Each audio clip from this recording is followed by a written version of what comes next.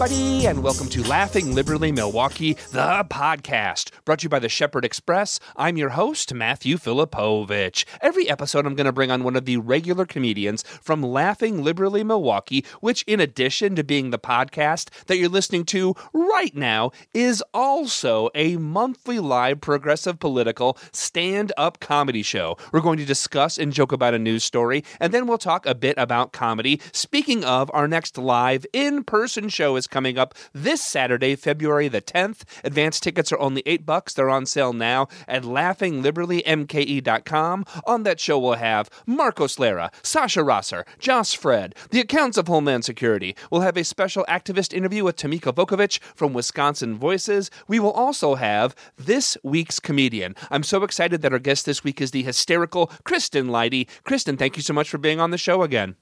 Hey, thanks for having me back. All right, so Kristin, there are many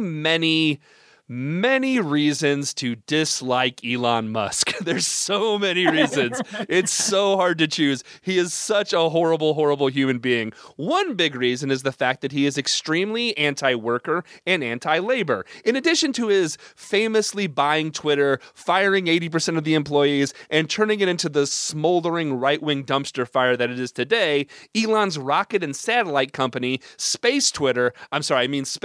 It's so hard to keep X and Twitter straight these days. So SpaceX is under investigation by the National Labor Relations Board, or the NLRB, for unlawfully firing 8 employees after they sent a letter to SpaceX executives documenting some of Elon's sexist and sexually suggestive tweets, saying that they clearly go against SpaceX's company policies, which they do. But I mean, clearly, these workers deserve to be fired, right? I mean, they quoted Elon's own words against him verbatim. If that's not a fireable offense, I don't know what is. So another of the Musky companies is, of course, Tesla. They're also horrible towards labor. Several workers who've tried to organize at Tesla plants have been fired. He's currently, Musk, appealing a past NLRB ruling against Tesla after Musk threatened over Twitter, of all places, to take away stock options if Tesla workers unionized. Last year at the New York Times Deal Book Summit, where a bunch of rich people hang out and talk to themselves, Musk was on stage being interviewed, and he said, quote, I'm going to do my bad Elon Musk impression here. I do a really bad one. Here it is. I disagree with the idea of unions. I just don't like anything which creates a lords and peasants sort of thing. Yeah, it's definitely that income inequality that creates lords and peasants. It's unions that does it. He also said, quote, unions naturally try to create negativity in a company. Yeah, negativity. By working together to improve wages, benefits, working conditions. Elon is right. Why wouldn't these peasants just keep their damn plebe mouths shut and obey the lords like the Lord intended? Kristin, in addition to being an extremely funny comedian, you're also, in fact, a labor organizer. What is your take on Elon Musk? Oh, I hate this man. It's interesting. Like, a long time ago, Elon was seen as like this great hope, somehow bringing innovation, which is it's such a scam. It's always the emperor's new clothes with these people. They have money. They've had money their whole life. They've never been told no, so they think they're invincible. And we're seeing that now with Elon trying to say that the National Labor Relations Board is unconstitutional. Mm-hmm. And I think it just stems from this idea that how dare anyone see themselves as equal to Elon? And how dare you try to talk back in the workplace or advocate to change your working conditions? You're creating negativity. You're unprofessional. And, that's an argument I see a lot with, union organizing campaigns is anytime you try to speak up for yourself, get raises, get better benefits, then it's, you are negative. You're creating a problem. You're not just taking what we're giving you. And it's that tension that makes a lot of people shy away from an organizing campaign because they don't want to be publicly shamed like that because there's already a power dynamic happening between you and your boss. And then they throw that label on, and that makes your other coworkers not want to talk to you. So I just see him, Elon Musk, participating in textbook union busting. And it's like he's never talked to a lawyer in his life. Like, I feel like he's going out of his way to break labor law. But then it's also like, oh, I'm shocked that the rich kid who got his wealth from inheriting an emerald mine doesn't understand labor law, Yeah, no, it's what's frightening about the lawsuit too. It's like, all right, clearly there's so much. NLRB has been around for such a long time. They have all this, decades of doing actual work, the minimal work in the United States, because we have so little protections for labor in the United States. But the fact that we have this like supremely skewed Supreme Court right now is actually something to be kind of worried about. Like the fact that like they've what they've done in the past on like environmental regulations, conceivably Amy Coney Barrett and Kavanaugh and all those horrible people could strike an even huger blow to organized labor with this upcoming case if it goes the way Musk wants it to go.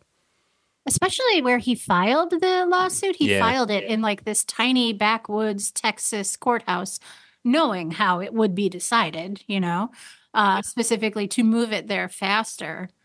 It's terrifying. We live in terrifying times, but, good union organizing has always been about pushing back on unjust laws. So I don't know. I feel like if they try to enshrine these ideas, we'll be there to push back. Yeah, absolutely. Also, we have to point out, to be fair to Elon Musk, he's a free speech absolutist. He just fires people who ever question him at all.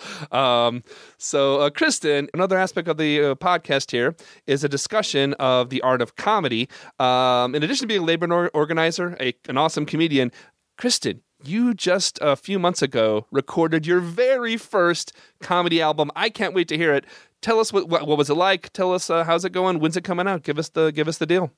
Ooh, switching emotional gears so quickly. I'm pissed. I'm happy. I'm pissed. I am so happy about the album. I recorded it in November at Altercation Comedy Fest in Austin, Texas. And it was like the best night of my life. It felt so good. Like I had been working that set, building that material for years, honestly. And then, just best night ever. It will be available on vinyl in April. I'm getting it pressed at a little company called Gold Rush Records. And it will be released on Burn This Records, which is Brandy Posey's record label out of LA. There'll be a digital release as well. Everything is going so well. It's I'm waiting for something bad to happen. Everything's coming up lighty. So it comes out in April. Oh, exciting stuff. What's the name of the album? Oh, it is called Disassociation Vacation. Sweet. Awesome. For when you want to take a little me time. Well, in addition, so I'm once the pre-order is going, I'm also getting on vinyl. I have so many older comedy albums on vinyl. Having like friends' comedy albums on vinyl is like the coolest thing, because it's just awesome. It's just like the artwork on, especially for comedy albums, it's just the coolest stuff. But in addition to the comedy album coming out, if people want to see you before listening to you in April, they can see you this Saturday at Laughing Liberally Milwaukee. Where else? Do you have any other bigger gigs coming up in the near future other than this Saturday at Laughing Liberally? Yeah, really looking forward to the show in Milwaukee. And then the 17th through the 24th, I'm going to be doing a bunch of shows out in LA. And then Friday and Saturday, March 1st and 2nd, we'll be hosting our Don't Tell shows in the Green Bay, Appleton area. Awesome. If people, so real quick, people should definitely be following you on social media so they know when the album drops and they can pre-order and get it and stuff like that. Where can people find you on social media and the interwebs?